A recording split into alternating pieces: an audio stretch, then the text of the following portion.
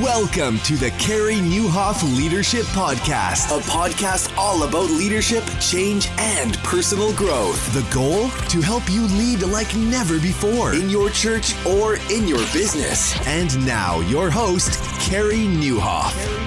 Well, hey, everybody, and welcome to episode 380 of the podcast. My name is Carey Nieuwhof, and I hope our time together today helps you lead like never before. Man, it's been so good to hang with you in the middle of, what has been the most insane year that I have ever lived through. And I love doing this with you. Today, I've got Beth Moore on the podcast. This is really exciting. Found out a couple years ago, she's a listener to the podcast. It's so amazing to see who listens and subscribes.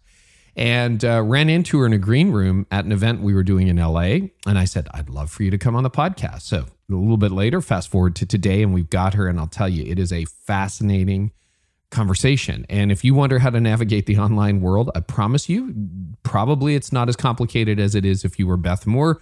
So we go there and we talk all about that and how she handles her critics and all that stuff. And I know a lot of you are navigating that right now. And this episode is brought to you by ProMedia Fire. You can get an amazing website and custom graphics weekly with ProMedia Fire's new digital growth bundle by going to promediafire.com/digital growth. And by Leaders in Living Room, a new podcast that launched this year. You can subscribe, at Apple Podcasts, anywhere you listen to this one. And it's one that's on my regular rotation as well. So yeah, in this episode, Beth and I talk about how she stayed engaged in social media. Like, why didn't she just quit? Because she's been involved in, quite a few controversies online. And how does she handle her critics? How does it not get into her head? When does it get into her head? She is the founder and president of Living Proof Ministries. She has authored numerous best-selling books and Bible studies. She's a dynamic teacher whose conferences take her across the globe. She's also somebody who's really devoted to her family, lives in Houston, where she leads Living Proof Ministries. And she is equipping women and actually many men around the world to study and explore the scriptures. So Beth is someone I've followed for years, and it's just a thrill to have her on the program. I just want to say welcome to all of you who are new listeners as well. This has been an unprecedented year for the podcast.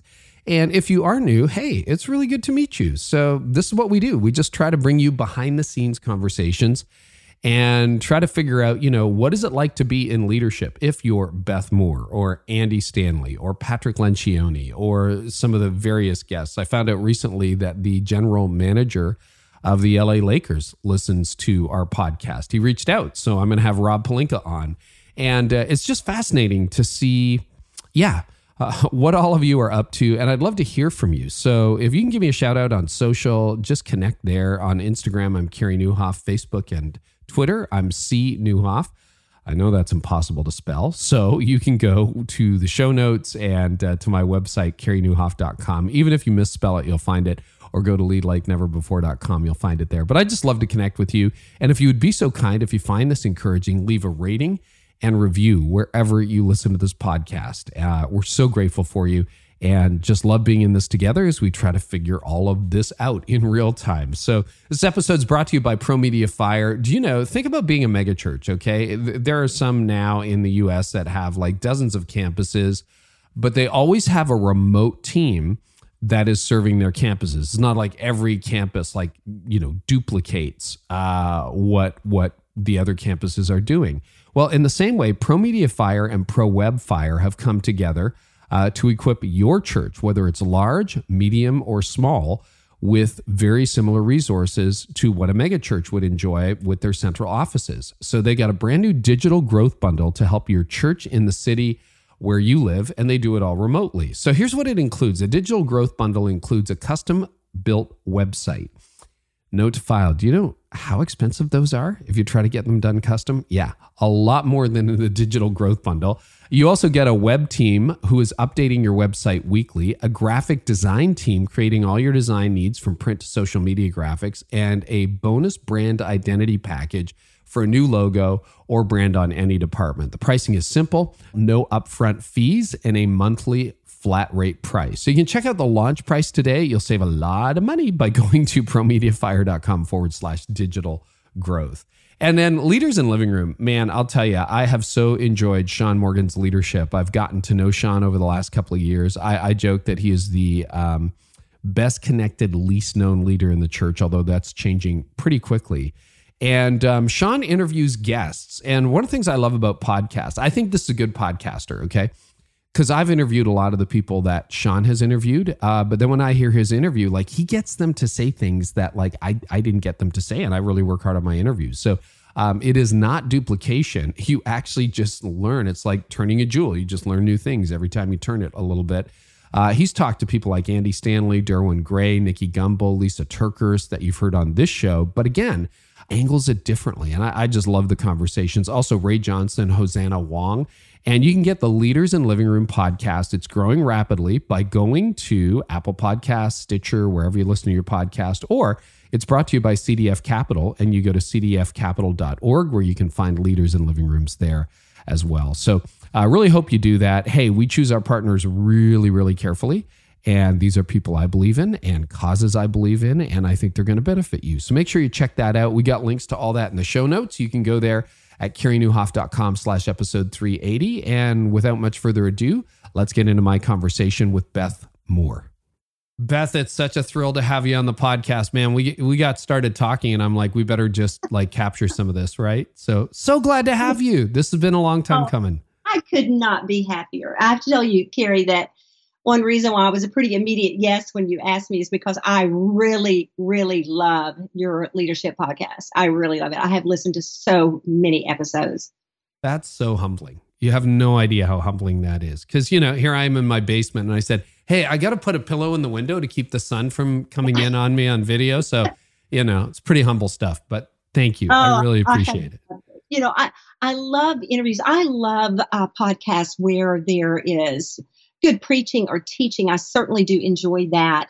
But what I really am most drawn to in a podcast is an interview style because I love getting to know people. And I also love to hear how other leaders are making it, how they're enduring. And so, oh man, I've enjoyed it. So I'm very happy to be on here. That's very humbling. And it's so great to have you. Now, we were talking social media and you are one of the few people who still really enjoy Twitter, and that is you on Twitter, right? Is that not? Well, yes. And what I was saying for you who are listening or viewing, that one of the reasons why I love Twitter is I don't like the trash on there. I don't like the dumpster fire any more than anybody else does, and I don't enjoy trolls and all of that. But what I do love is that I love for somebody to make me think. I love dialogue. I love the communication of just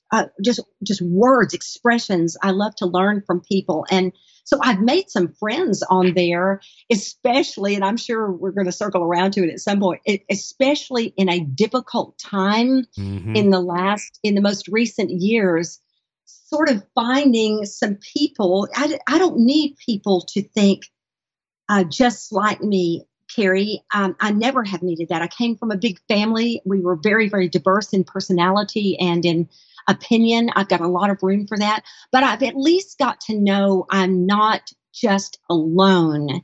And so I really found some wonderful people, wonderful friends, and just wonderful thinkers. So I do really like it, but it can be a lot. It can be a lot.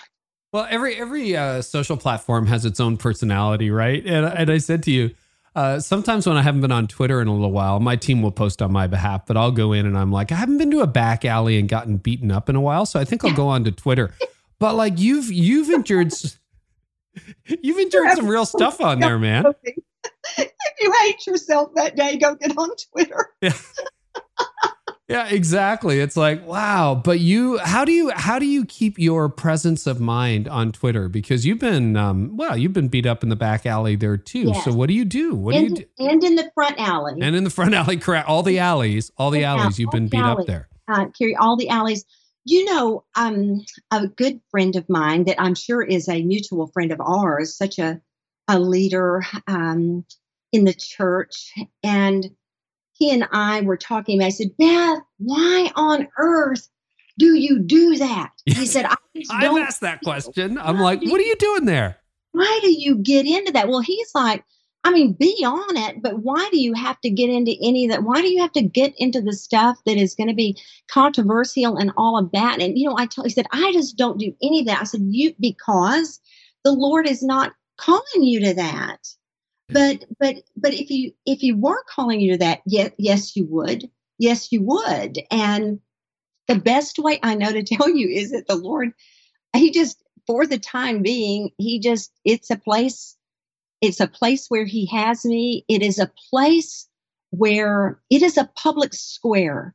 Carey, it truly is. And it's, do we have the stamina, the strength to hang in there, sometimes the craziness, the foolishness, to stand in that public square and speak when we know we're going to be hit that hard? And so it's always a question of what's worth it.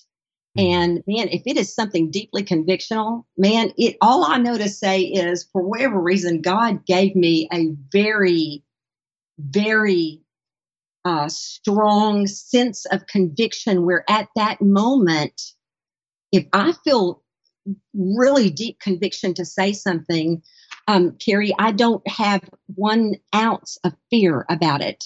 Like later, I'll look back after a message. Sometimes I'll look back later on it and think, are you nuts? Or have you ever done that, Carey? Where you Oh yeah. spoke so strongly that you later go, I cannot believe I said that. And especially in the morning, let me say this. I'm not sure who's interested in this, and you can cut this out if it's not interesting, but you can watch a difference in me, in my Twitter activity in the morning and in the evening. Because in the morning, I'm coming straight out of my prayer time. So I get up, I'll have my my time with the Lord, my time in the scriptures, and it'll be after that. If I'm going to say anything, that's going to be it. And you can tell, it's just like, it's going to be straightforward. I hope it's going to be loving, but it's going to be that kind of thing that there is just no fear. But in the evening, I always wonder, is it because my quiet time has faded by that time? But then it's going to be the much sillier version. And then I'm usually going to be in a little more humorous mood. But I don't know. I love dialogue. I love going back and forth with people, especially during COVID. All of us that are normally speakers and teachers out in sanctuaries and in event centers and all these kinds of things. Oh my goodness, this is just not a day when we're getting a lot of interaction. And so for me, that's where some of that feedback is coming from. And, some of the criticism I get is valid and I learn from it. But I learn from a ton of people on Twitter. I really do. So I don't know. I'm sure someday I'll just be like, okay, I'm done. And then that's just it. Like I'm off and that's You'll all be done. But I'd like that forum of the public square, because I think you're right. That is Twitter at its best. It's not always at its best, and not everybody uses that. And what I sense, because I've followed you for a while now on Twitter, and I'm like, yeah, that has to be Beth. That can't be her team. Would never get me in that much trouble. They would never get you in that. I'm like, that's her. But you are taking a stand, but there are people who bait people. Do you know what I mean? And I don't see you in that category. I see you as principled.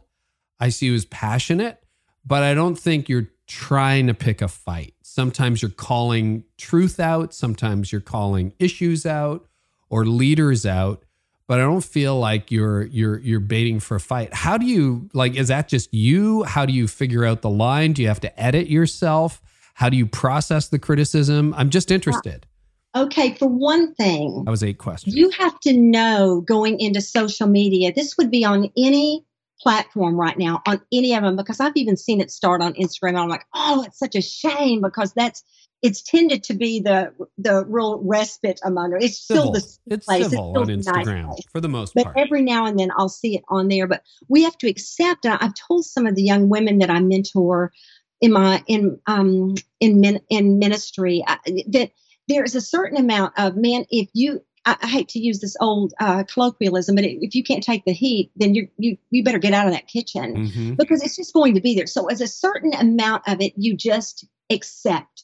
I've also learned how to recognize, oh my goodness, Carey, I'd give anything if I had known this. We were not this indoctrinated in it, say 4 or 5 years ago, but I wish I could have recognized at that time what we know now. And that's how to tell who's a troll and who, you can tell if you go look at accounts that those are not even real accounts.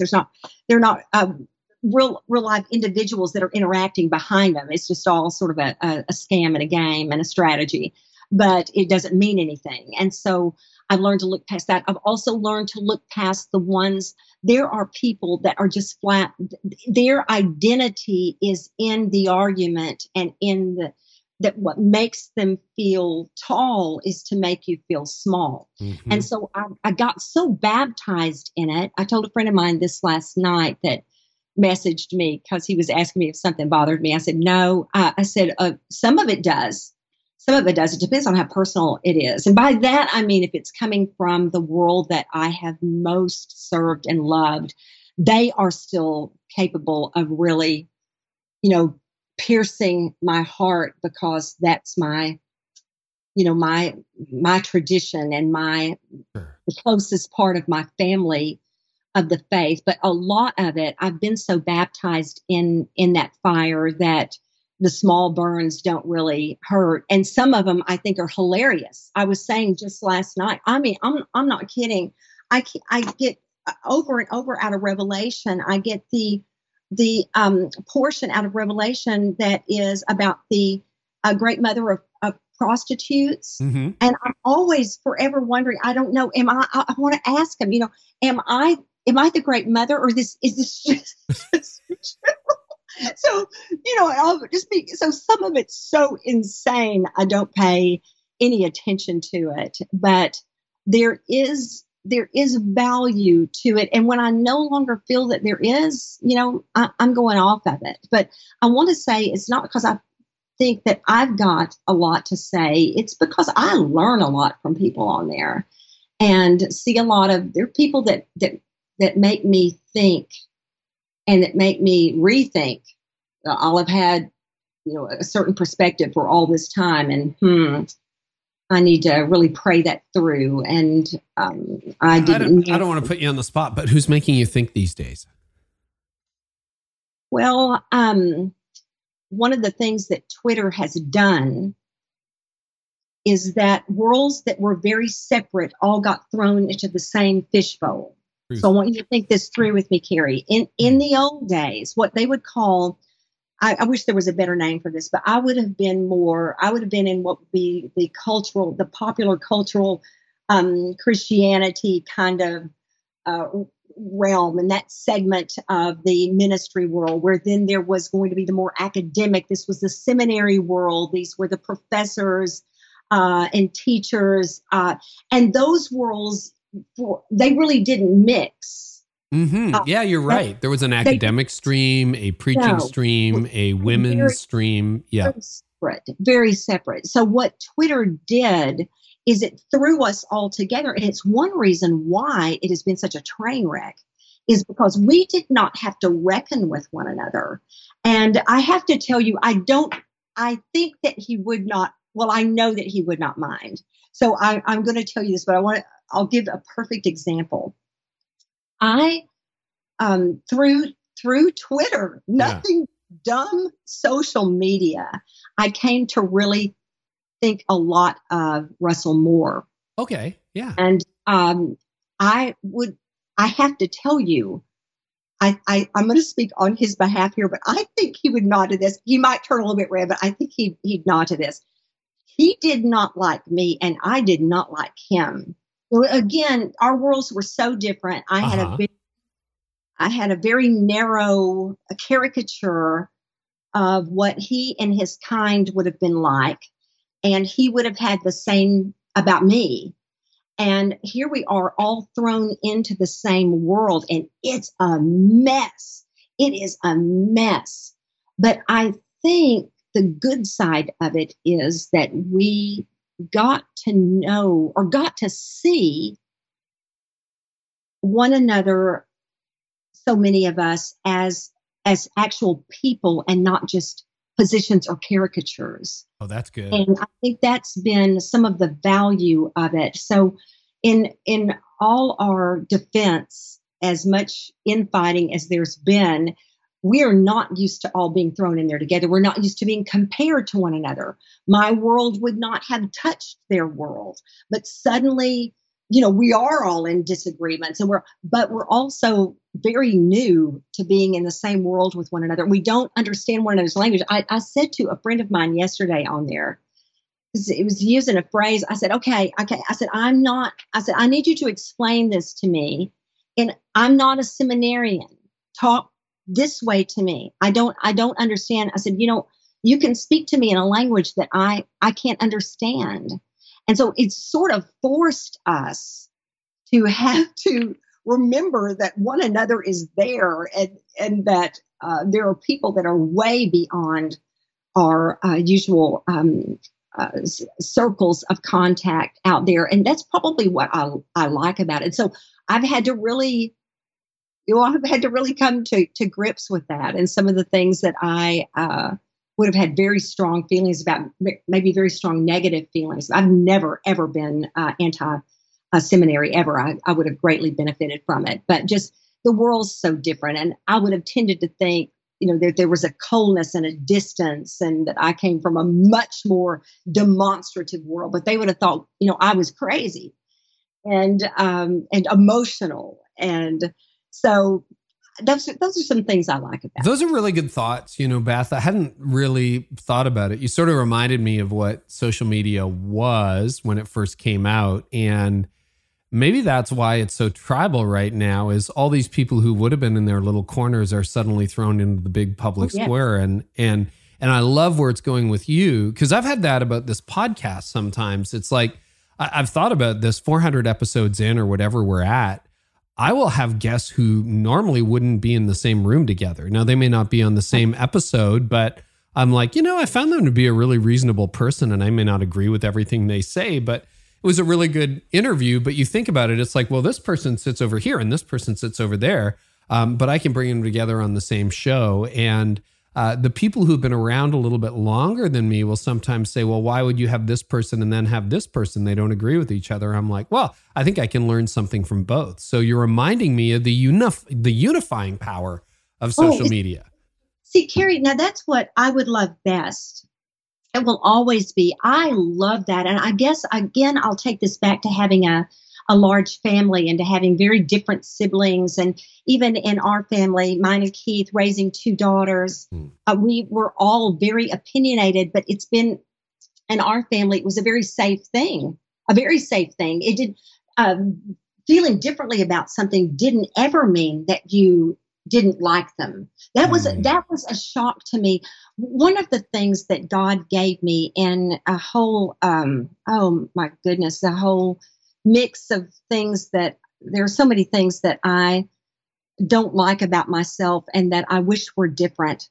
But one of the things that I believe that God gave me just as a gift is I'm always going to naturally like you first. I am, I'm a people person. So I'm intrigued. I don't need you to be like me. I'm just intrigued about what makes you think. I'm always interested, even if they see something a totally different way.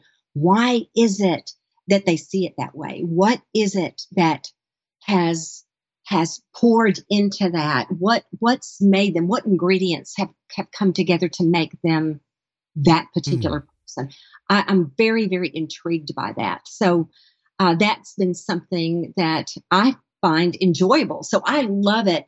I'm encouraged in the body of Christ as a sister when I see people come together and as different as they are and owning up to those differences, they still can show graciousness in Christ and like each other, just purely like each other.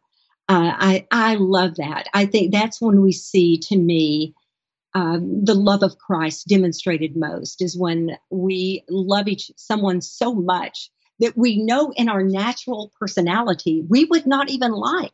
I have friends that just adore. And I know that just in my flesh, in the way that my natural personality would go, that I would not care to spend 5 minutes with them. And yet they're some of my very favorite people. And it's just, I love that about the faith. And so I love to see that. I don't have a lot of respect for people that only spend time. Like if you were hosting a podcast and you only had the people on that believed what you already believe. Why, Carey? Do we spend so much time reaffirming what we already think about everything? I don't understand it. I'm bored by it. I can't comprehend. Are we so insecure in what we believe that we're afraid if we hear somebody's different perspective on it, that we might then become confused or what? But they call it, it's an overused phrase now, but an echo chamber. But it's so true. I don't enjoy it. I don't find that compelling at all.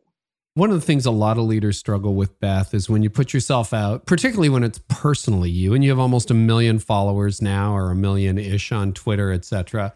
But when you do that, you make yourself vulnerable, you make yourself open, and you've taken your share of hits. As you know, you've been no stranger to controversy over the years, and people have felt free to take their shots at you.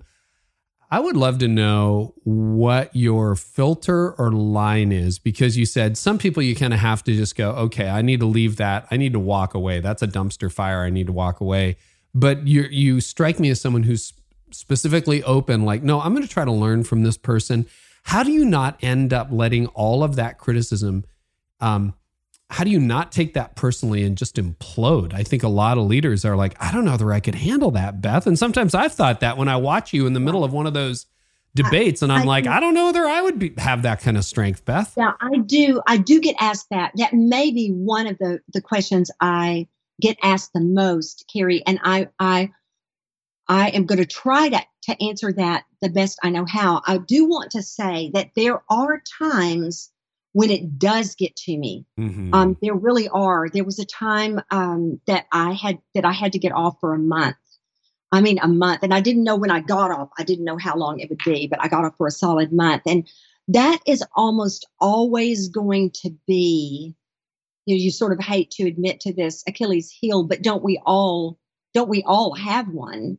And I already softly referenced it a minute ago anyway, but that's going to be when it's most personal to me. Like if it's coming from my own world or my own tradition, or the people that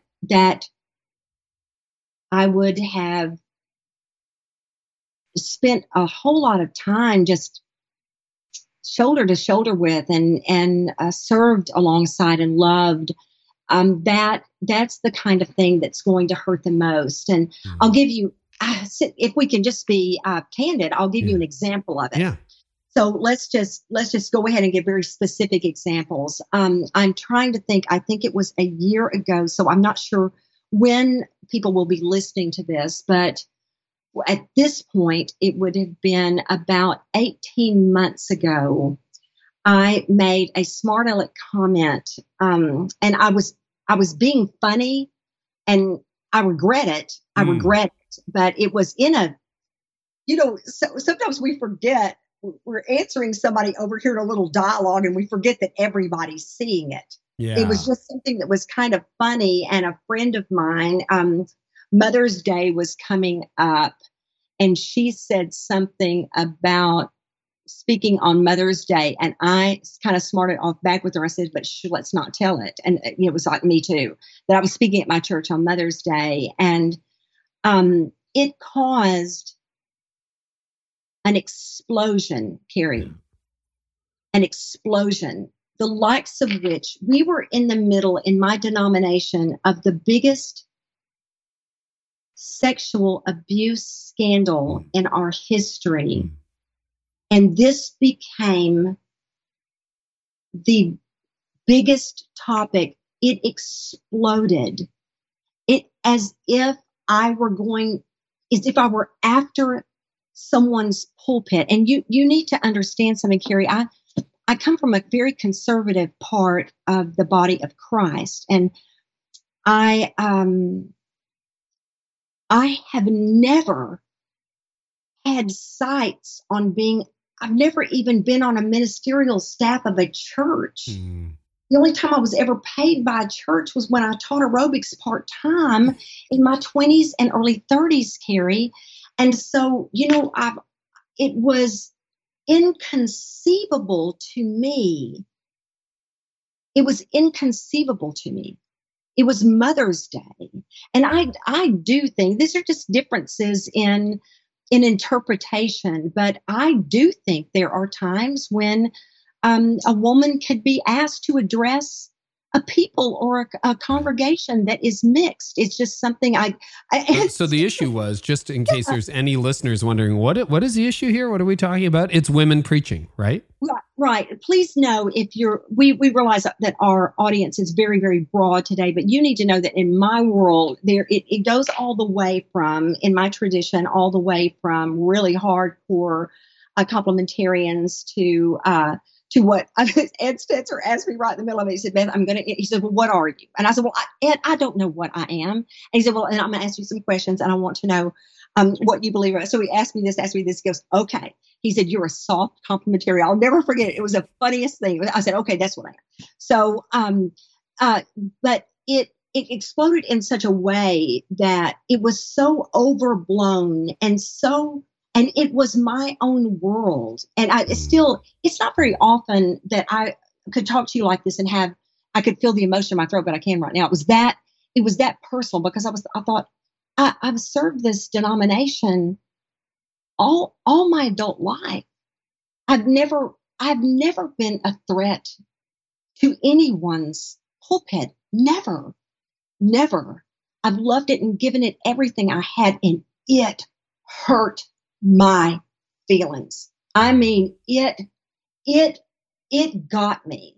But so then let me tell you, a couple of months go by, and then the thing comes out of, I'll not get into too far into this, but we're a very well-known pastor who's putting on a pastor's conference. He's at a Q&A, and they said, we're just going to say a word to you and then give us your, one or two word response. And they said, Beth Moore, and he said, go home. Well, it bounced right off of me. Like it had no... Really? That one didn't get to you? Nothing. It bounced right off of me. For one thing, Carey, I don't know any other way to say this. I am a train wreck in so many ways, but God called me. I am certain there is no way. I surrendered to him when I was 18 years old. I have not managed to run him off into all of this time, and I have given him every conceivable opportunity. I could not possibly have accomplished what he's done. I didn't have it in me. None of it makes any sense. He alone could have done it. So that is nonsensical to me. Yeah. It's like, take that up with the Lord.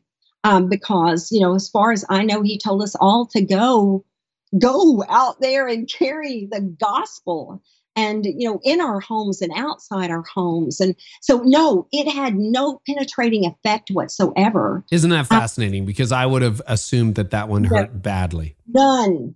It was so absurd to me. It just was like that I'll hand that to the Lord.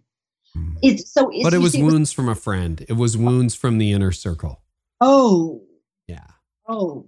It was y'all know me better than this. Right. And I didn't know a lot of those pastors, but it's like, dudes, I have been serving your women for years. When have you ever gotten the idea that I was after your pulpit? Right. So it was coming for you. It hurt so badly, and it was pretty scarring. But so it's a very odd thing. All that to say, so the more distant it is from me, and so much of the trolling and all, I can deal with that. But if it's like, you knew better than that, and you made a big deal out of something that wasn't big, it wasn't big it just wasn't big. It's absurd to think that a woman could not speak to a people on Mother's Day. I can tell you, Carey, you have been a lot of things, brother, but you have never been a mother. I'm just very saying. True. So resilience. A lot of people would have just quit. They would have said, you know what? I'm done. I'm not coming back to Twitter. Or frankly, this isn't worth it. Like, I give my life to serving the church. It turns around, stabs me in the back. Or they become cynical. I'm just wondering, like, I pick up a lot of hope in you. I pick up a lot of joy in you. I find that you have a very positive voice. What makes you resilient after all of these years of rejection and hurt, and obviously some success as well? Okay. Well, you just said it in a portion of that sentence, after all of these years. And Carey, wouldn't you agree with this? This is when I wish we could picture like a number of young women and young men that are just starting out in ministry. It was one of my very favorite groups on earth to be able to speak to, so that we can speak into them and say that, you know, the Lord is so faithful to us. He's just so faithful to us. And there have been times that I've been tempted to drop out of the public eye, but I have never, Carey, not for 10 seconds, been tempted to stop serving Jesus. He is, I can hardly talk. I'm either going to grin from ear to ear talking about him, or I'm going to want to cry about him. But he is the absolute love of my life, and the only reason I'm in one piece. And so I'm just in it. I'm in it with him to the last breath. You know, I just know.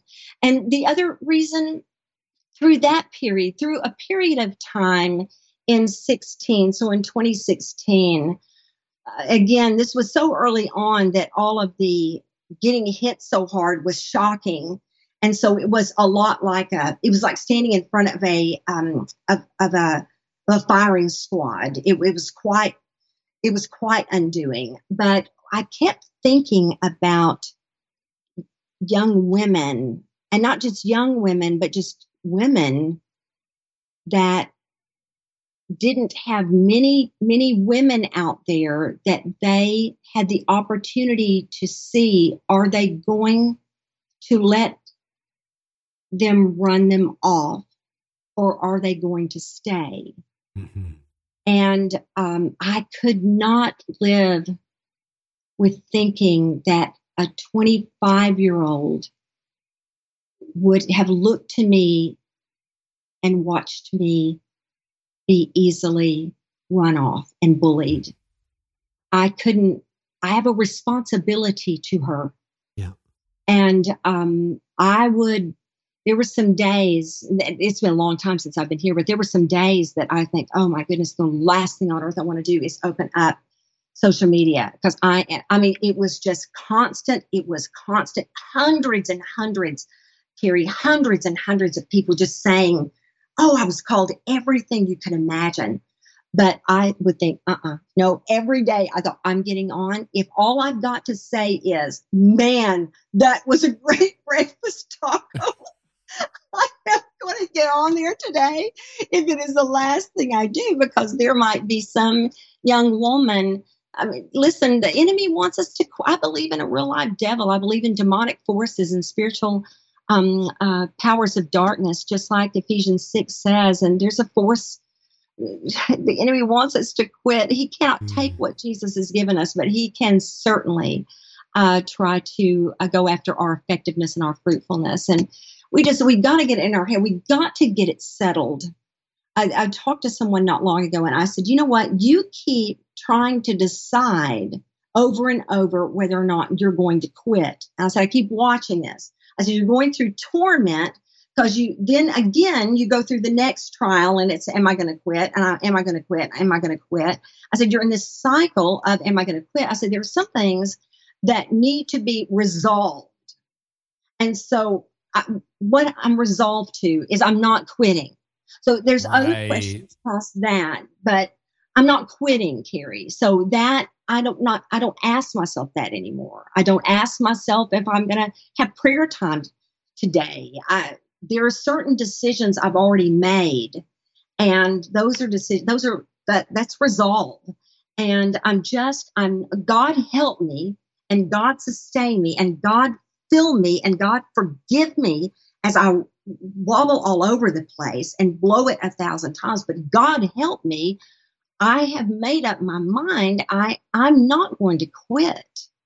So it just simplifies things. That's such a good perspective. I have, over the last couple of years, moving into this founding pastor role, I got a vision for my life at 80 that I prayed over, discerned with friends and everything.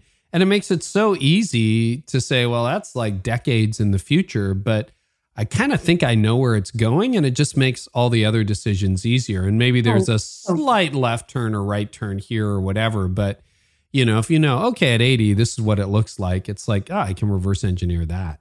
Oh, that's beautiful. Carey, I love that. I'm going to be giving that a lot of thought, because just to have that trajectory, because I do ask people from time to time, where is it you want your life to end up? What do you want it to look like? When is a picture you were on your deathbed and you're able to have, you're able to reason and you're able to glance back over it. What do you want it to look like at that point? And then the very simple question here, it's the most elementary thing. Are you headed that direction? Correct. Because just make a turn. Don't wait till 5 years from now. Then have you shifted just like a quarter turn to your right or your left? Where is it you want this thing to turn out? And are you headed? Not are you there? You won't be there. But are you headed that direction? Are you pressing on? Not that you have attained, as the Apostle Paul said, but that you are pressing toward that. I think that's a great idea. And maybe somebody's takeaway on this is, I'm just going to decide today I'm going to stop debating quitting. And that solves so much. It's like, it solves so much. I'm just in this. Wow. Yeah, and that doesn't mean you're not, that there may be you might change churches or jobs or something, but you're not leaving ministry. You're not leaving leadership. That's right. Now, let's go back to a few years ago. You studied political science. I did. Tell me all about that. What made you go into poli-sci? Oh, I loved it. The big question is what made me go into ministry. Yeah. Truly, because I loved government.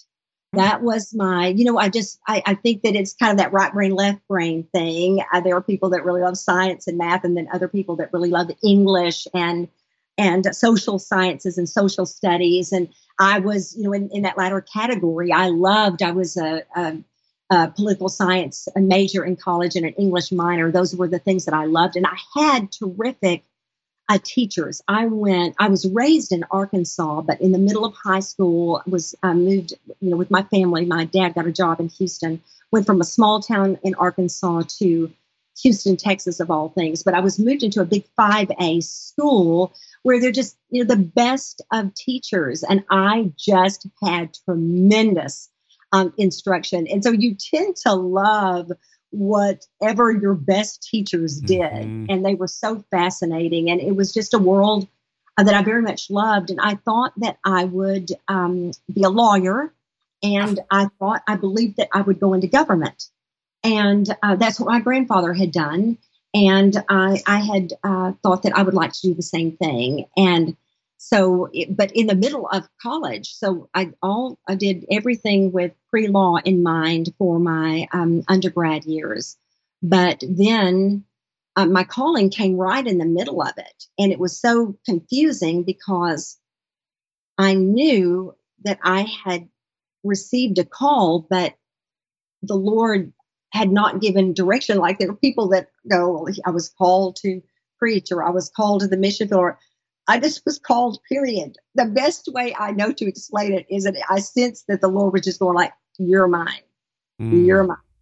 And I didn't see anything. I didn't hear anything, but it was unmistakable. And it was from one moment, life was one way, and the next moment it was another. It was that dramatic. It was one of the most dramatic things that had ever happened to me. And, I've taken so much heat. This is also something I shrug my shoulders a little over, because there's nothing I can do about it. Over being, people will say, well, she's mystical. But I cannot deny some of the ways that God has dealt with me. A huge mistake was assuming that because I understood that and that those things that happened to me, that would be everybody else's experience. That's where I really was an idiot. But why God has worked this way with me, I don't know, but he has. There have been some things that I don't know how to explain them. I don't know how to explain them. But, and my calling was one of them. A supernatural call. So I'm also a poli-sci major. Absolutely did. I absolutely did. Where in a moment, I sensed the power of the Holy Spirit. I'd been saved since childhood. I had a moment where I sensed the power of the Holy Spirit, and I knew that he was like, I own your future. You are mine. And there's never, in all of these years, that was 18, and I'm 63. And I have not had what I praise the saving, gorgeous name of Jesus to be able to tell you I've never had one doubt. And I have done everything there is to disqualify myself. I mean, you talk about an idiot, oh my gosh. I absolutely destroyed every qualification I might have had before I could even get off the ground. And he was like, you know what? This is going to all be great. What do you mean by that? How so? Oh, Carey, I had a rough time. So I hate to even, you're such a happy person, and I'm a happy person too. I hate to get into this because this is the dark part of my story. But I came from a very, very troubled home. Yeah. I come from a background of sexual abuse, and it happened. I don't tell who, but I have been open with the fact that it happened inside my home, and that one reason why I have been that I love the church so much is Carey, church, and we talk about the church, which is all of us in Christ all across the globe. But now church, and I'm talking about my local church. Good grief, Carey. I mean, it was my harbor. It was my salvation. I'm not one of those that can say, I was abused at church. I was abused at home. My safe place was church. I can honestly tell you, oh my goodness, the best memories of my life. And I was also loved at home, got a big family, a lot of things happen. And a lot of problems between my parents and just a lot of instability in my home. And so it was pretty dark. And, I made decisions out of that darkness. I made very poor relational decisions, just disastrous, the kinds of things that a godly young woman would not do. And yet, I loved the Lord and made every possible stupid mistake. And Carey, I loved him. I loved him. It was like I could not stop. And I would get out of, because the Holy Spirit dwelled in me. And so this was after my calling. It was 18. I had not even begun to make mistakes. It was still, oh God. But I would be so repentant and sorrowful, and truly, because I loved the Lord. And he pulled me out of that pit, and I'd start walking again. And before long, I'd fall right back into it. And it really, honestly, it took years. I had so much brokenness and such a broken view of my worth that honestly, I wish so much. This was what didn't happen. You know how I told you that moment of my calling, it was like 1 second it was this way, 1 second it was. I'd give anything if my healing had been like that, Carey, but it's not. Oh, that's such a good distinction: calling versus healing. Wow, Beth. Oh, so what happened with me that strengthened me and remade me happened slowly, and it happened because when I tell you the Lord lit an appetite in me to study the scriptures, I'm telling you,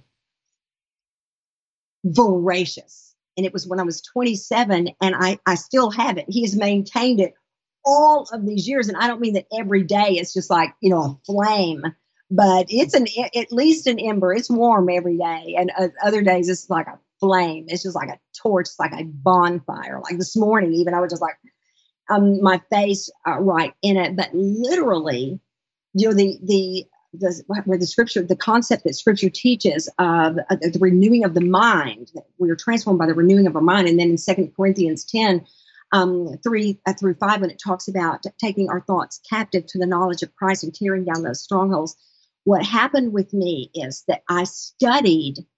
I loved it so much, and I loved it because of Jesus. One of the most wonderful things that the Lord ever taught me to do is I didn't learn to study as apart from Him. Okay. It was very involved with Him. So it wasn't, does that make any sense? Yeah, it does. It does. You can study the Word and God's Word and God be left completely out of it. You don't even have to be saved.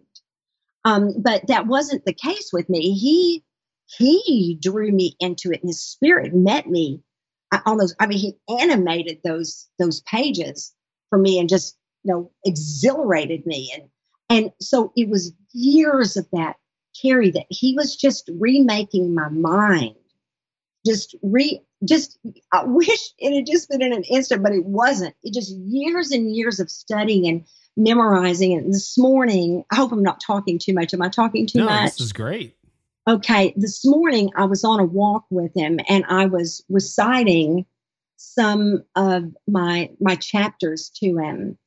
And this is going to sound so sappy, and it is sappy, but I just wept to him this morning with joy, not with sorrow, but with joy. I just said to him out loud, "You saved my life. I ought not be alive. And if I were alive, I should have just, I was so self-destructive. I don't know how I didn't burn it all down. And it's just him. It's just him." And so, as much as I wish it would have been overnight and it would have saved me so much pain, at the same time, it's what caused me to fall in love with the healer instead of just being infatuated with the healing. I don't have just one story for you about my healing. It's still going, Carey. Well, mine is too. Mine is too, Beth. How do you battle self-destruction? It's a pattern I see in leadership. It's something I think to one extent or another we all struggle with. I know I do. I can self-sabotage. Me too. How do you battle that? I think it is that daily process when our practice is to be with him. Then we are having to bring that to the forefront. I also know, and somebody listening, I'm just hoping so much they're going to get some encouragement right here. I also know that it is that self-loathing and that deep insecurity that sets me off on a bad path every time. That when I look back over my most disastrous decisions, it was because I continued to go with that. So I know, it's like that when a child hits that burner on the stove and gets burned. It's like now when I reach toward it, it's almost like I could hear the Spirit of God going, you really want to touch that? Because do you remember how that's, and so I would say to you to get to someone listening to start being very aware of what the triggers are that cause you to go into that self-destructive cycle, that go from the thought into somehow acting on it.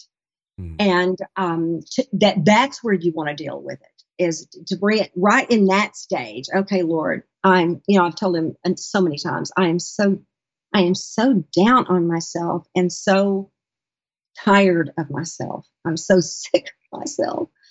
And that's where I really need him to minister to me. So I have to hit it at that point. And so what if I don't? What if I do, spiral into, I'm so irritable in such a dark place for 3 weeks that I can hardly lift my head? Well, then he still loves me and he still picks me up. Mm-hmm. But my normal practice is to try to catch it. If we're in a habit, the spiritual discipline of bringing ourselves before the Lord daily or almost daily, then we're in practice of going, this is my state. This is where I am today. And it's not very pretty. And Lord, this is what's got me in trouble a lot of times.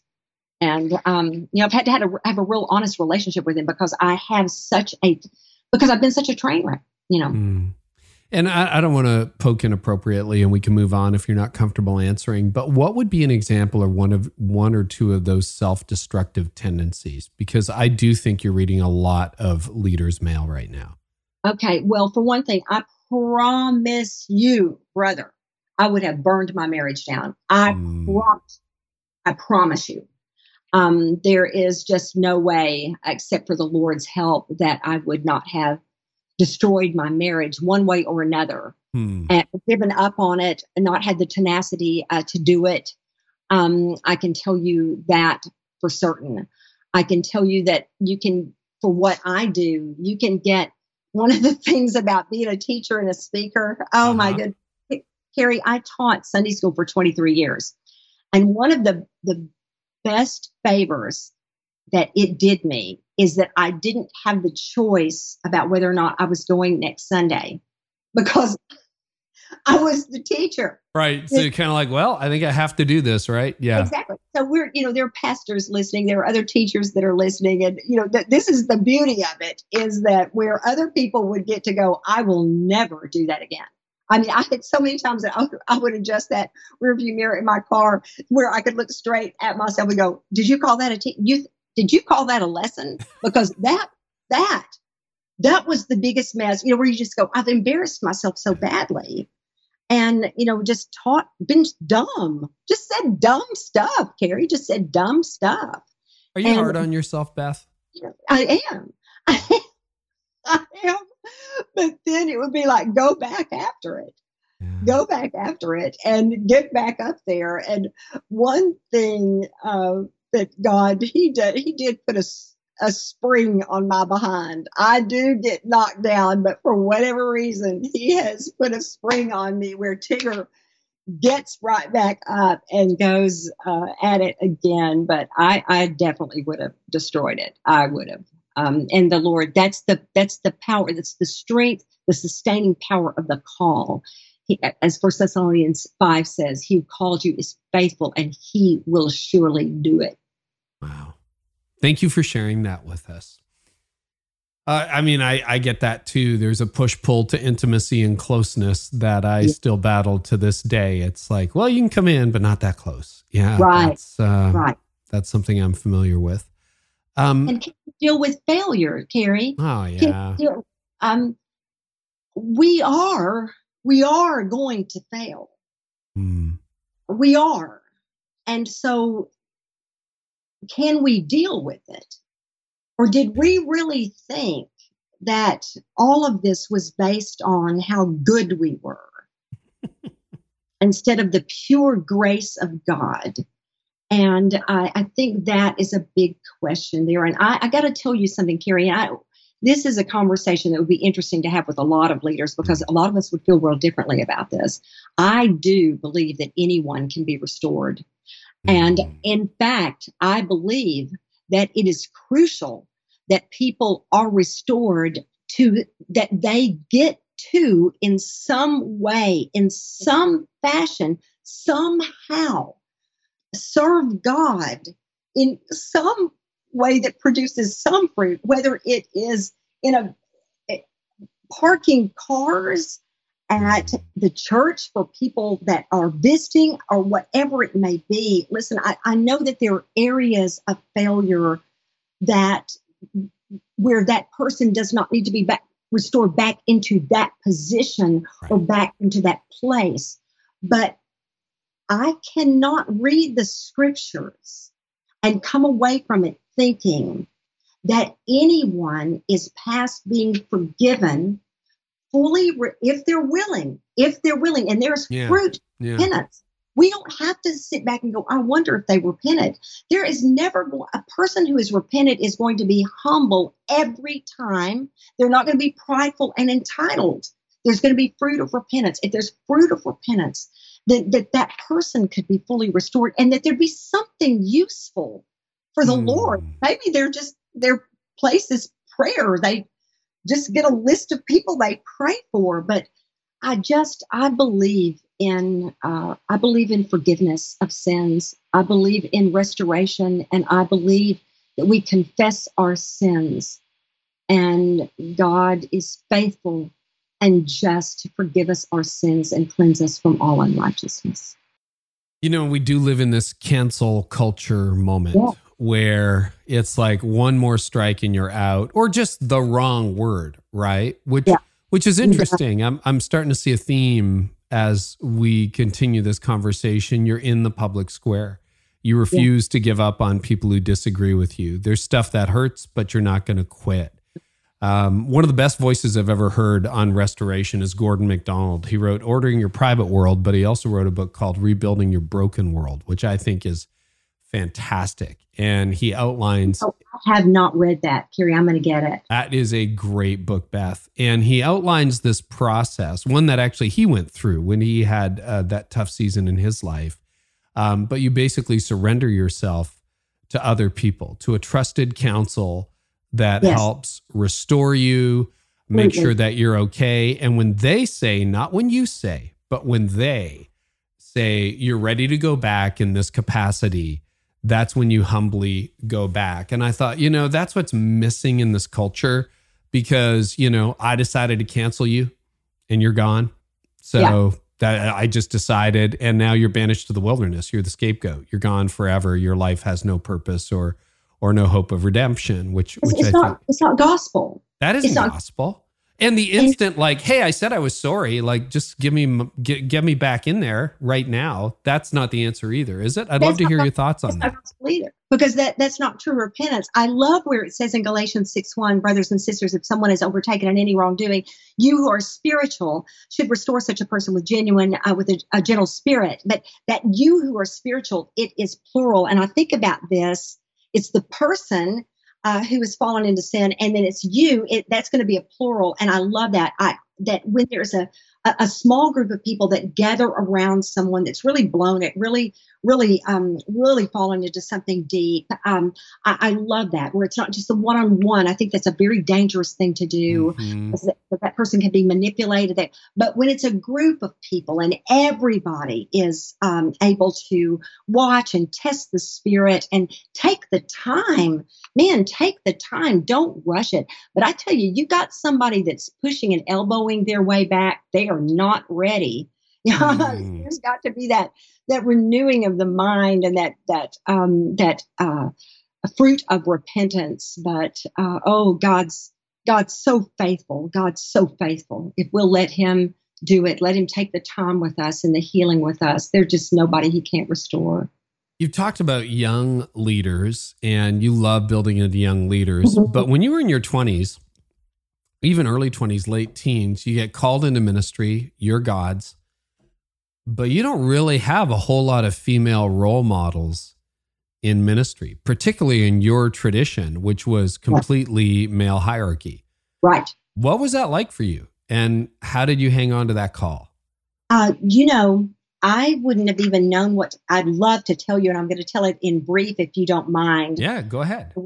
18, I was always, Carey, in my tradition, one of the best things that my tradition had to bring to the mix is that we were taught very early on to serve. It just never occurred to me. I had no concept of that you would just go to church on a Sunday. That's just not the way we were discipled. Right. We were raised to serve. By the time I was 12, I was serving. And I know that it was 12 because I would have come out of Vacation Bible School. When you age out of Vacation Bible School, then you start helping with it. And so, I would have been in someone else's class and been, one pouring the Kool-Aid or passing out the cookies or just helping line up the children or whatever. So I started serving when I was 12 years old. And then onto my calling. But these were things that we were, raised up to do and to be involved in it and to be part of what's happening in the local church. And oh, Carey, I'm trying to think where you were heading me that I went into that story. No, I'm wondering about your mentors, who your mentors were, because there weren't a lot of open doors for women leaders. When I was 18, it was in the summer, and I had gone back home to Houston from college and was serving my church, just like I would always do. I was helping with the Sunday school class. And so they said, okay, we don't have anyone to go as a sponsor with our 6th grade girls to our missions camp. It was called GAs at that time, our girls auxiliary camp. We need somebody that would go with them. And I was like, well, I'll go. And I said, am I too young to go? And they said, well, no, we don't suppose you are. And all it would mean is that I stayed with them in their cabin, and I was their sponsor at camp. And so, other people took us. And so I was with all of these 6th grade girls, and I had been teaching them in Sunday school anyway. And so we were at camp. And so please just picture any kind of summer camp, church camp. You can picture all of our cabins looked exactly the same. All of the bunk beds looked exactly the same. I'm in this concrete bathroom. And that literally, this is how unimpressive it was. This is how you'd have to know it was the Spirit, because here I was. I mean, why in the world couldn't it have been out like by a lake? But it was there that I encountered that move of the Holy Spirit. And so I didn't know what to do. I thought, well, I don't know. I don't even know what just happened, because there was no manifestation. I had no manifestation at any time. I just knew. And so I went to this. I had to have been the Lord. I went to the camp director, and I said, can I tell you something? And she had the wherewithal to look at me and go, Beth, you have received a call of God. And she said, here's what I want you to do. I want you to go right back to your church, and on Sunday, because in our tradition, there's an invitation at the end of the service that come forward if you're giving your life to Christ, or if you're surrendering. We would say back in that day, Carey, and maybe in your role as well, surrendering to full-time vocational service. And she said, this is what you're doing.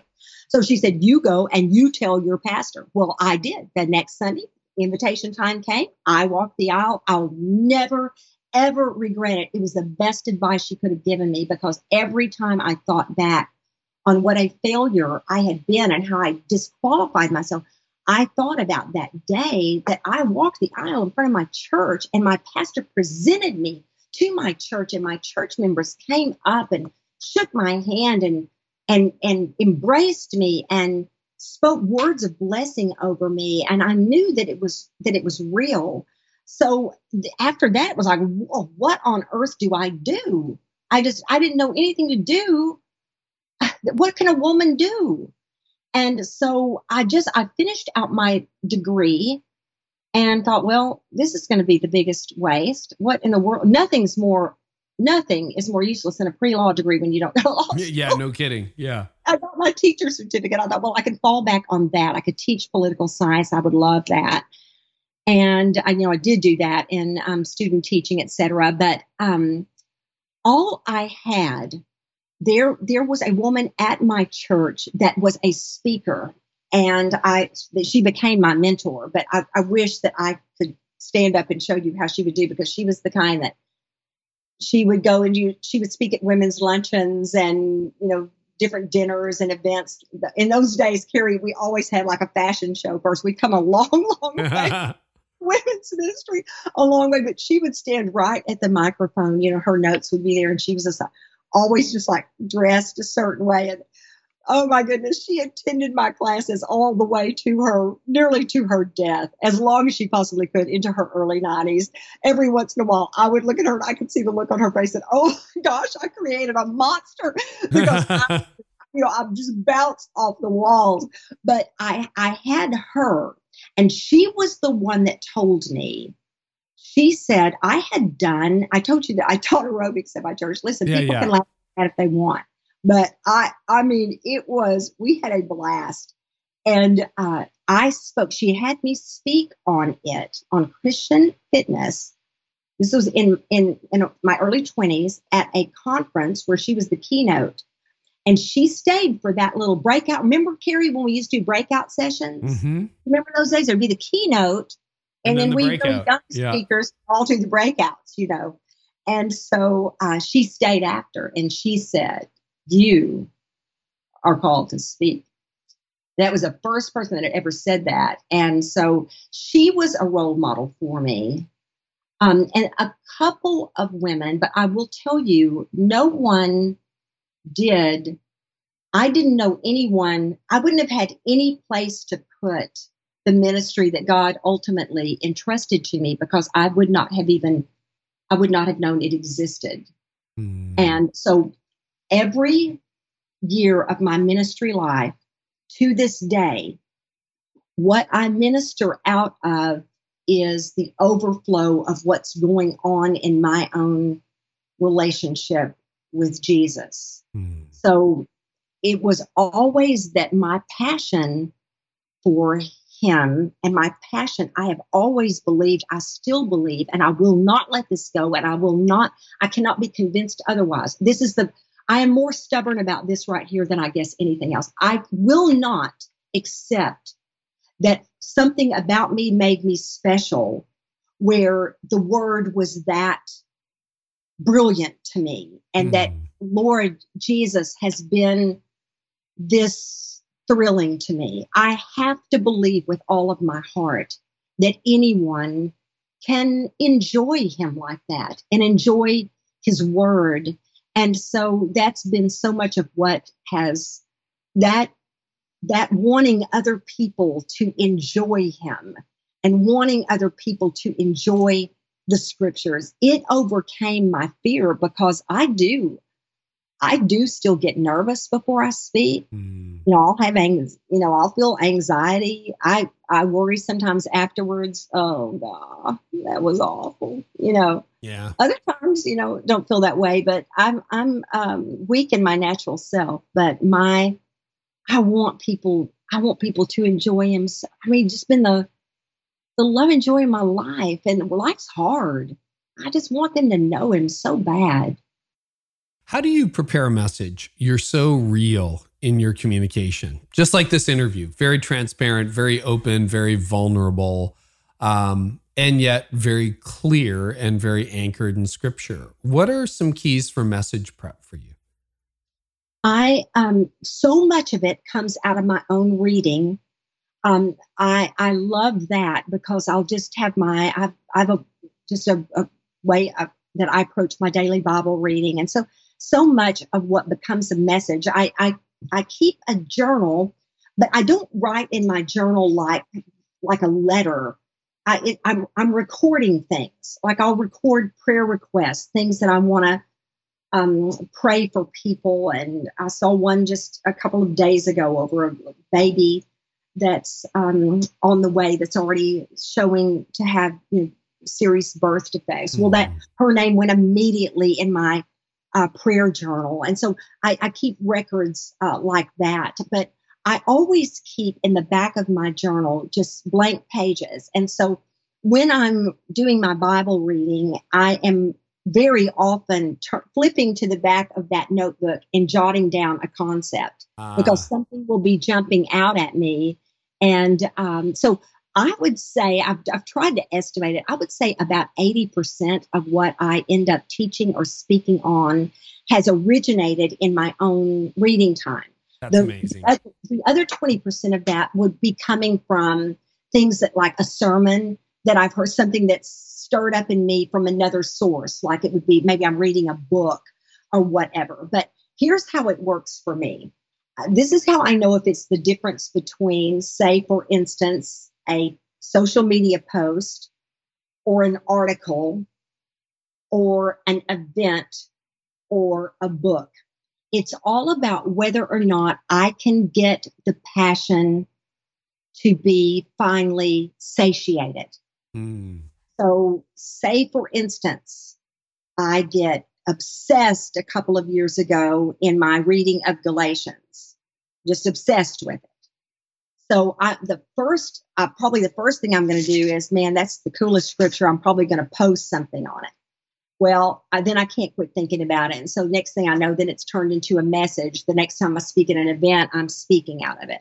Well, I still can't get it to go away. Well, before I know it, then by the time it will not go away, invariably, I'm about to write on it. This is how it's gone for years and years and years. So I've always been able to test it. If I can go to an event, say a Living Proof Live event, which is one of our, so I'll speak 3 times at that event. If when I come home from that event, I'm just like nodding, like it feels complete, then that gets tucked away, or it's going to be used for TV. But that's there. I might speak on it again. I might not. But if it is a love that will not let me go, invariably that's going to be. So it builds like that. And then my first thing is going to be just to pour over the passage, again and again and again, and read it in such a way that I'm emphasizing a different word when I read it. And then I'm going to hit the books. One of the things I said this toward the beginning, I wish so much I would have, oh my goodness, I would have benefited so much from seminary, but it just did not work out for me. But one of the things that I had to learn how to do was just to study. I had to learn how to study secondary resources, how to study a Bible dictionary, and how to study commentaries. And so I have really gleaned a lot just from being able to go to the giftedness of others that have those spiritual gifts of knowledge and wisdom, and I'm able to glean from them. So, and one of the things I love thinking that we've got somebody listening to us or watching that does this kind of thing, that is a communicator. And I'm going to tell you something. I pray big things because I've got a lot of responsibility, and I pray very often to grow as a teacher, to keep learning. When I quit learning, listen, a teacher that has quit, that is not a student, is a talker. They're not a teacher. They just want to talk. So they don't want to teach, because a true teacher is a student first. And so I pray, God, please continue to grow me as a teacher. But the other thing, I do not shy away. I ask the Lord, I wonder if I'm going to be calling you about 3 days from now. I go, could you scratch that part? I mean, just like, what can you fault a person for praying? But I ask God to make me accurate and ingenious. And I'm sorry if that's offensive to somebody, but I think those are good prayers. I don't think people pray enough. I don't either. And it's if we're taking credit for it, we got another problem. But if we're looking to God, Lord, I'm asking, first of all, that I am accurate. But I'm asking you, Lord, would you give me ways of teaching, methods of teaching, where my class leaves and is not soon going to forget that? Like last Saturday, I was talking about prayer, and I thought, okay, I want a way. I did a survey to see why don't we pray more than we do? So I took the top 9 answers and I turned it into a Family Feud game, where the top 9 reasons why survey we don't says. pray. Yeah. And yes, and then I got 2 people up to play it, and so then we flipped the screen where the answers came out. But I had so many people say after that, I will never forget those, because it was silly, it was hilarious. But it was memorable, and I'm going to believe that was an answer. It sounds dumb, but I think it was an answer to that prayer. It just caused me to be creative in the way that I am able to, in the methodology. I've got to be accurate. I need to be sound in my doctrine, but in the way that I present it, in such a way that it is is salty and memorable. Lord, how do I do that? So, are you a manuscript person or more bullet points, or how developed is your talk? Bullet points? Bullet points. And what I do, I leave space in between them.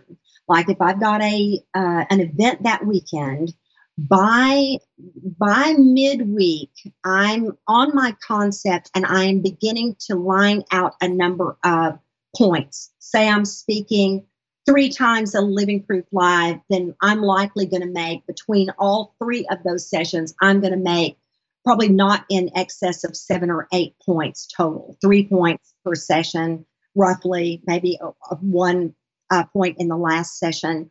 But what I'm doing, I am constantly, Carey, depending upon the Lord, I do use older examples, and I don't have any hesitation to do that. But I'm constantly asking God, set me up for my lesson.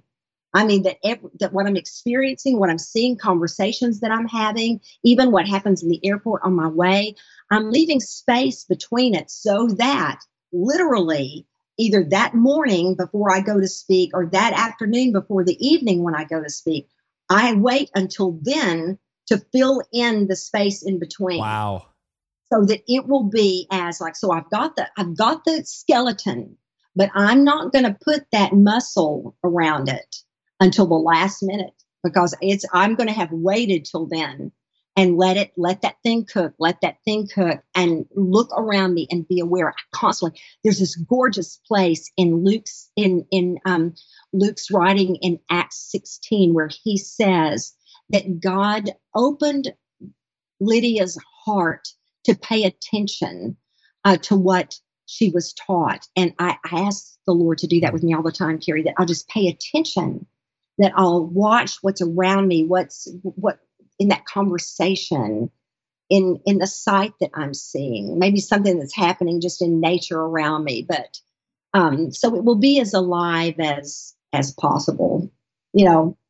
Well, that's inspiring. And it's nice to hear that at this stage in your life, it's still so fresh, so real time, because it would be easy to coast, wouldn't it? And we've all seen people who have done that. They stopped learning a decade ago, or, it's the same message over and over and over again. So kudos to you. They're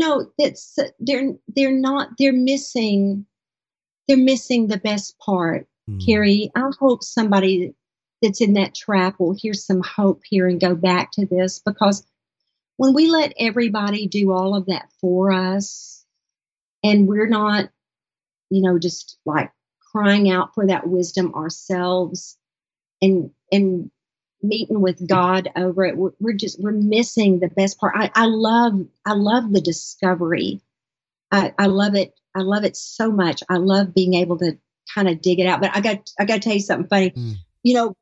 But I don't know, because of my personality or what, but if it's in the Word, I've asked for it. Listen, I would not hesitate to ask the Lord I have a donkey that lives next door that I absolutely love. Do not think I have not said to the Lord, if you ever want to make that donkey talk to me, I just want you to know I'm ready.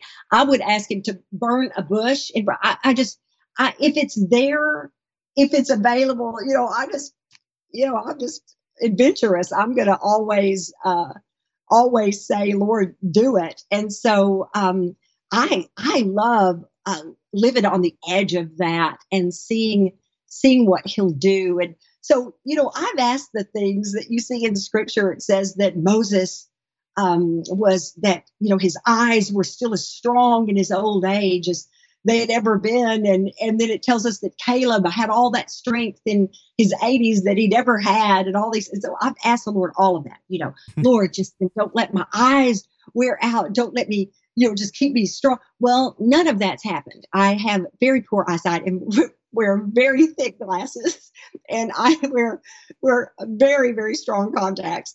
I have aged just like everybody else has, but I tell you what he has done, because I was laughing with him the other day about it, because I thought, oh Lord, I've asked all of it. I have asked all of it. I have asked, every ecstatic experience. I don't understand why people have it. I just don't. I guess we're just all different, but I'm just like, I'll go. If you're lifting up anybody to the third heaven, I'll go see. That's just me. But I realized that none of that happened for me. I have all of those aging things, but he has kept that young all of my adult life. That's awesome. Carey, he has. And I can hear it. I can see it. I don't know. There's no explanation for it. And so I realized yeah, you did. I wanted it to be that my eyes never, clouded up, my visions, all of these things. But you gave me something better. You sustained a lifelong love affair. Truly. That's a good thought. That's a great thought. That would be, there's a translation in the Message. I think it's the end of Romans or something. I can never find it. But it's like, may you be fresh and celebrating. And I think about that. Like, that would be great. It's 70 or 80 to be fresh and celebrating. Hey, you've got a brand new book. Do you want to tell us a little bit about it and where people can find you online as well?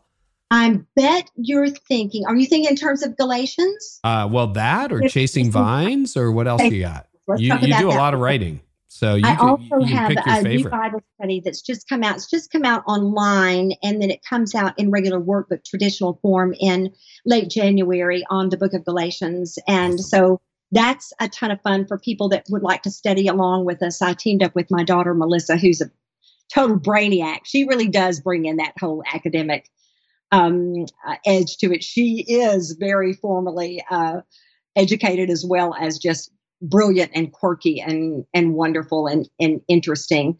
So we have that. But oh my gosh, yes, Carey, I got obsessed. I took my daughters on a bucket list trip. Oh gosh, I guess it's been about 4 years ago now, maybe three to Italy. And we stayed right in the middle of a big vineyard right at harvest season, and wouldn't have had the wherewithal. We planned the trip when we could go. We did not plan the trip for harvest time. We just planned it when we were able to go. But oh, you talk about getting a great crush. So the vine and the branches came alive to me. So yes. And I smile because I don't suppose I have ever just flat out enjoyed writing a book more in my entire life. I enjoyed every single sentence of writing that book. So Chasing Vines, and it is just God's desire to make every single one of us in Christ immensely fruitful, just immensely fruitful. You may or may not be called into some kind of vocational ministry, but I promise you, if you are in Jesus, that it is his very great intention for you to be immensely fruitful. Yes. Well, and any book that starts in, is it Tuscany you were in? Yeah, we vacationed there last year. It was amazing. It was so beautiful. Hard to believe until you're actually there, right? How gorgeous it is. It really is. Melissa said something. I had both my girls with me. They joke about my best. Those are my very best friends. And Melissa said something I thought was so insightful. She said, I've never been drawn to pictures of Tuscany because they don't look real. And she said, the reason why they don't look real is because you're staring at it and it still doesn't look real. It still doesn't. I know. It's insane.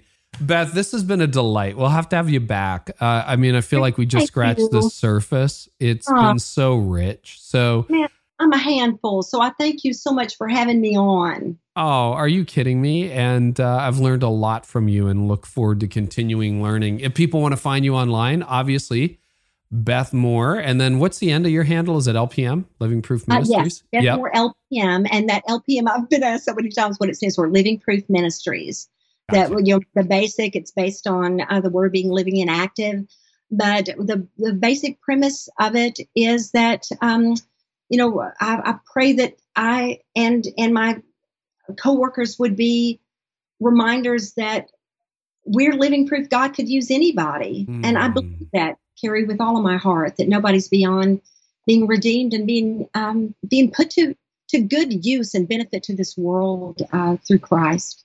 Awesome. And online website, easiest place? I always am a little reluctant to say this because I just hate saying my own name over and over, but the easiest way for people to remember it is going to be Living Proof Ministries, but bethmoore.org is just the easiest way to remember it. That's our website. Beth, what a joy. Thank you so much for being with us today. I enjoyed every second of it. Thank you so much for having me. Well, that was fun and profound and real. And if you want transcripts or you want to drill down on anything we talked about, you can go to the show notes. They're there for you for free. And you'll find them at careynieuwhof.com/episode 380. They'll be there for you.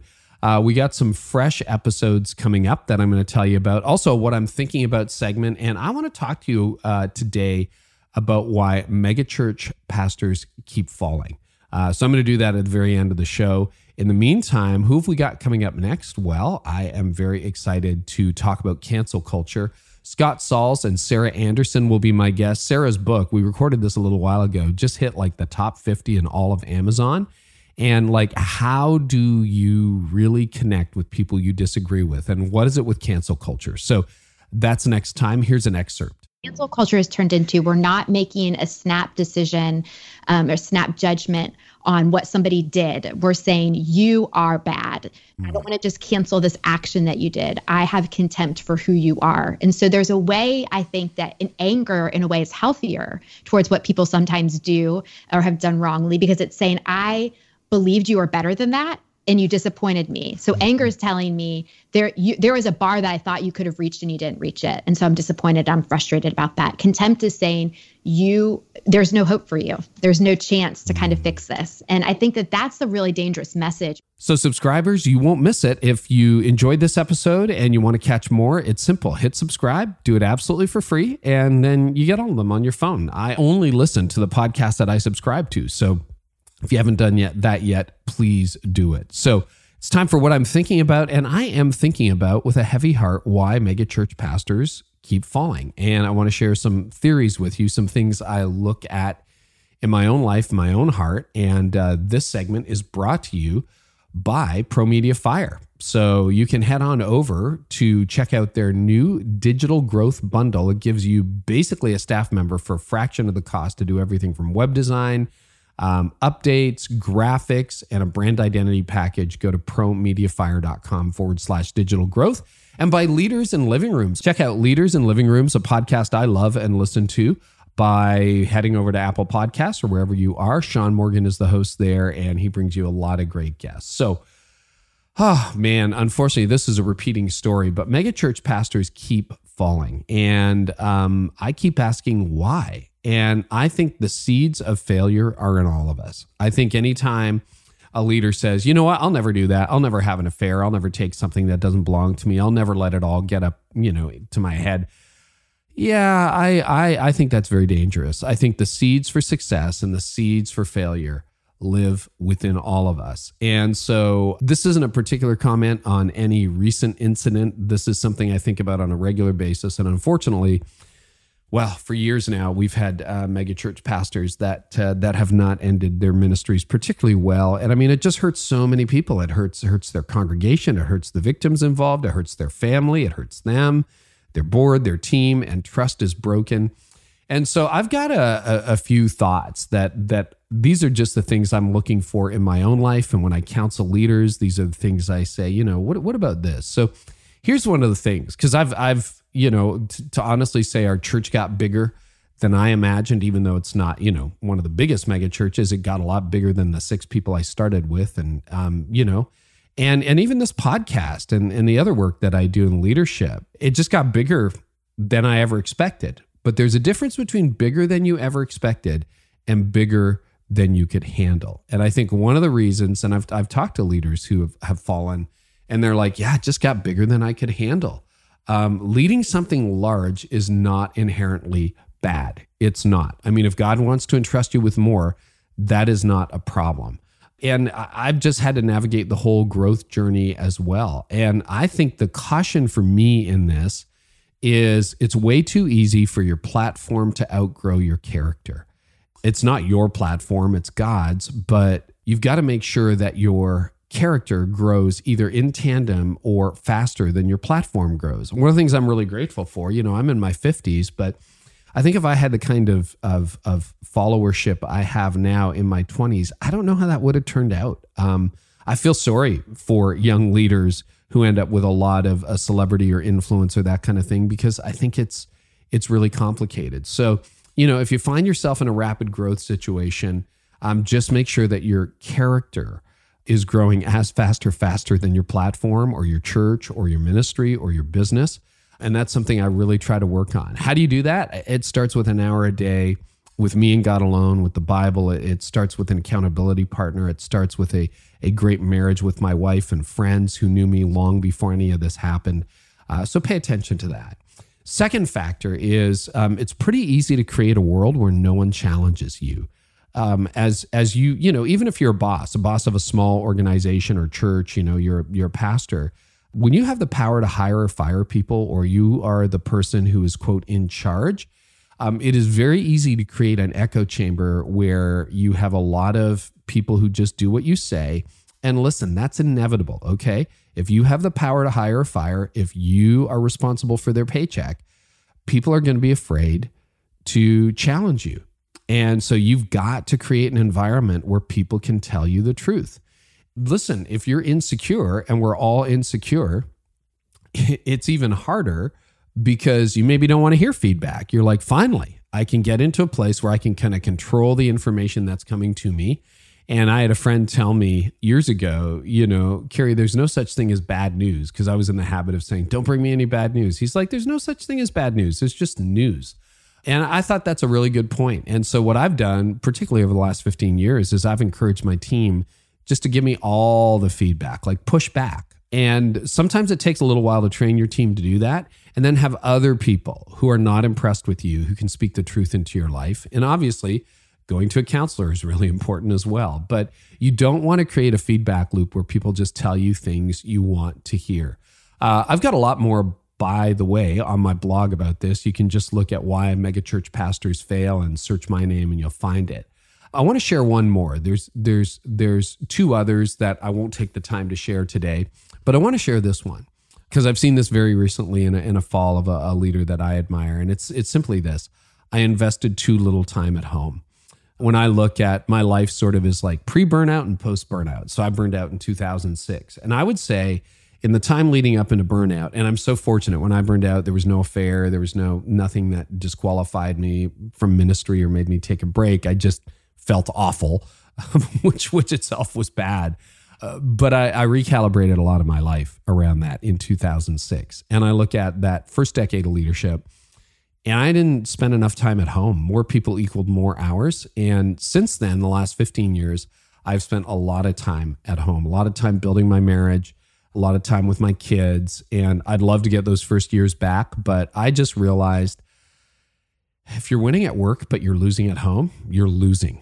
And I don't want to lose at home. And eventually, if you lose at home, you can lose your ministry or lose your leadership or that kind of thing. But frankly, at the end of the day, a lot of the people who follow you, you're going to retire one day, but you're never going to retire from your family. You're never going to retire from being a parent, being a friend, being a spouse. Hopefully, a marriage, I hope, is for life. You want to think about who are those people who are going to be with you when you're 75 or 80, and you want to invest in them the most. And I want to live in a way that the people closest to me become the people who are most grateful for me. And there was a season of my leadership where, I was really impressed with people who thought I was cool but didn't really know me. And now it's like, yeah, okay, there's a guy in California who thinks I'm a good leader or likes this podcast or whatever. But what I really care, and that's awesome. Like, I don't want people to hate me. On the other hand, what's most important is, how are things with my wife, Tony? How are things with my boys? How are things with the people who really know me well? And so you just got to invest more at home, because if you're winning at work but losing at home, I think you're losing. At least that's what I convince myself. So those are some thoughts. There's more over on my blog. I also do a almost daily email to over 75,000 leaders. And if you want to subscribe to that, it's the easiest way to get my written content and other content. You can just text the word Carey, C-A-R-E-Y, to 33777. And that'll give you the link that will sign you up for that email. And I love being able to bring you a little morsel of leadership nuggets every day. Hey, thanks so much for listening. Really excited for the next episode. And I hope our time together today has helped you lead like never before. You've been listening to the Carey Nieuwhof Leadership Podcast. Join us next time for more insights on leadership, change, and personal growth to help you lead like never before.